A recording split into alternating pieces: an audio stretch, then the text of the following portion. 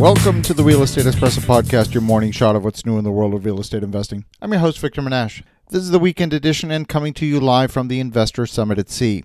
Today's a very special episode. We have roundtable discussions on the Summit at Sea, in particular on the Sea Days, and today's lunchtime discussion was focused on the simple question of whether to build versus buy. What are the considerations in buying versus building? Enjoy today's conversation. We're here on the Investor Summit at Sea. One of the things we do at lunch here every day on the Sea Days is we have roundtable discussions. So we're super fortunate to have a great group of summiteers here with us today, and we're talking about building versus buying. So looking forward to the conversation. So Victor, one of the things about development is it's more sensitive to market cycles. How concerned are you about that, and what are you doing to mitigate that risk? That's a great question. One of the things that we pay very close attention to, we've talked about a lot over this cruise, is supply and demand.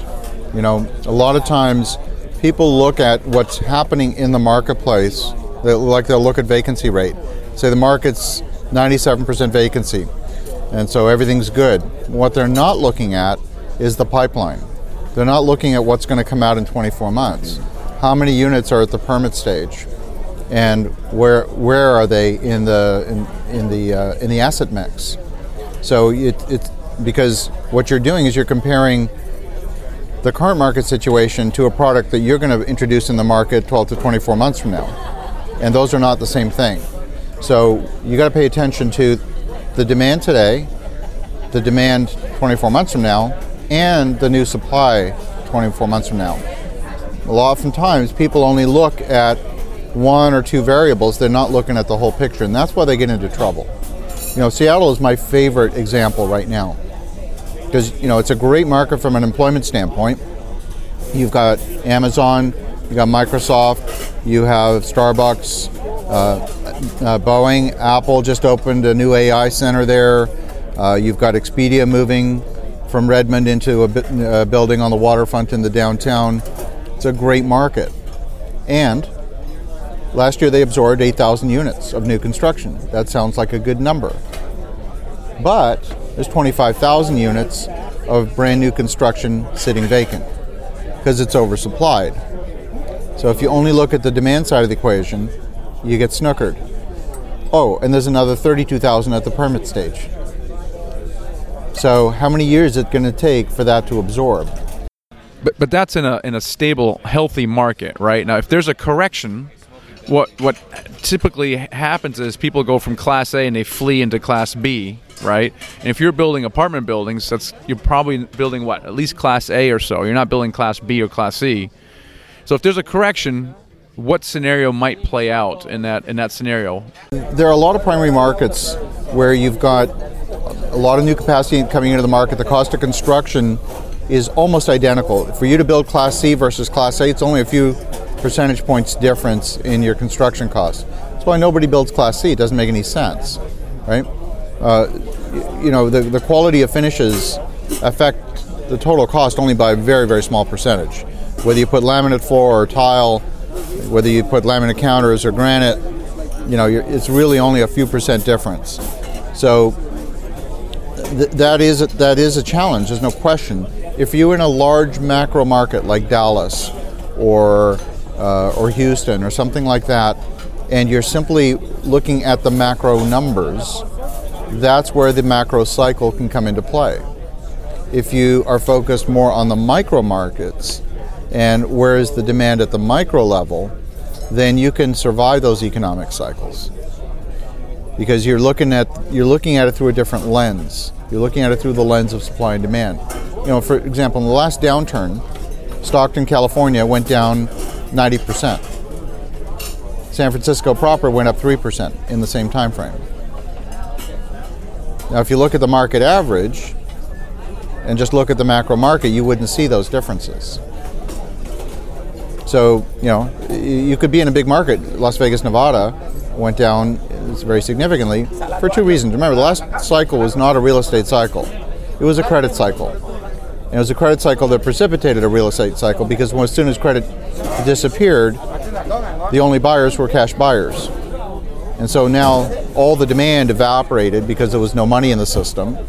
So naturally prices fell because the only buyers were cash buyers. The proof that is what happened is because as soon as the money came back in the system, prices restored back to where they were previously. It was a liquidity issue. Now, we will probably have another credit crisis. Is it going to be a subprime mortgage crisis? Probably not. Is it going to be a sovereign debt crisis? Probably. Is it going to be a corporate debt crisis? I used to think so. I don't anymore. If you asked me 6 months ago, are we in a credit bubble in corporate debt? I would have said yes, except there's a key difference. And I actually sit down and I actually watch the videos for the World Economic Forum in Davos. There's a wealth of information. You talk about high caliber people here on the summit, there's high caliber people in Davos too. And you don't have to spend 50 grand to attend to watch the videos. There was a lady from Bank of America who did a very, very good job. She talked about the concentration of corporate debt. She said the banks are not holding corporate debt. We don't want it. It's all in the bond market. So if there are just defaults in that corporate debt, a bunch of rich guys are going to lose some money, but the banking system's not going to fall apart. So it'll affect the bond market in a significant way. But will that topple over the banking system? I don't think so. I think the banking system is insulated from that to a large degree.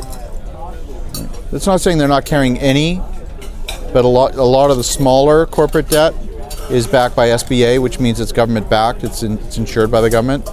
So, a lot of the major banks are willing to do SBA loans. They're not huge loans. They're a couple of million at the most.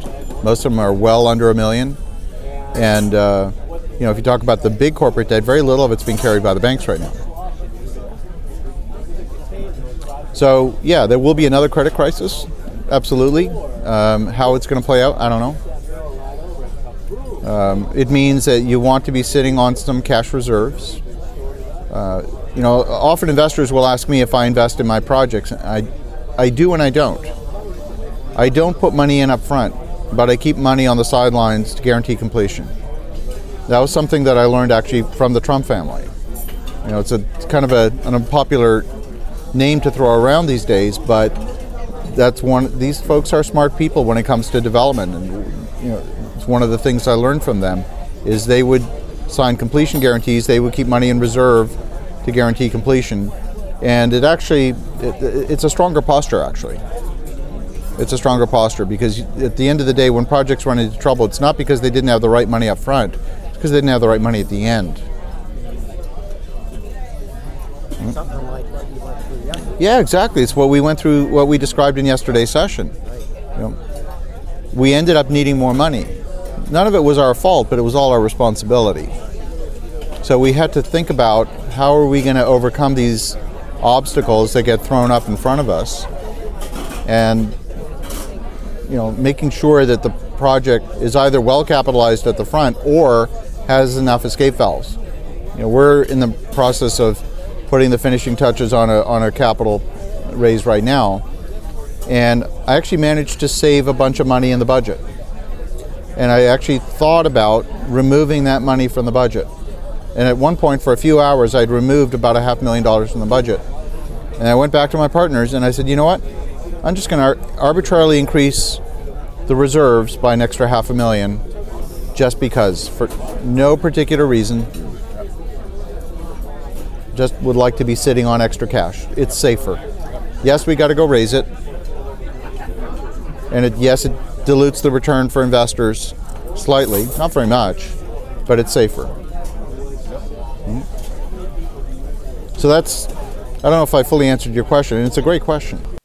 So Victor, what do you see as the biggest benefit of developing instead of a repositioning or a redevelopment project? If you can avoid doing new development, you should avoid it. It's a lot of work, it's got risk, it's got complexity, and if you can avoid doing it, you should. What I find is that today there's so much money chasing opportunities that any project that's worth looking at that comes on the market it's a bloody auction. We put an offer in on a property in Tyler, Texas, about an hour east of Dallas. It's a 396 unit property, There were 20 offers. I don't want to be the winning bidder with 19 offers behind me. That's not, we talk about making money in the buy. You're never going to, unless you see something that those other 19 don't, you're setting yourself up for failure. So, when it's so competitive. Now, if I can build for 25, 30% less than the equivalent product in the marketplace, now that starts to feel interesting to me. Well, that's a small segment from our conversation. Hopefully it gives you some insight on the considerations between buying versus building new product. In the meantime, as you're thinking about that, have an awesome rest of your day. Go make some great things happen. We'll talk to you again tomorrow.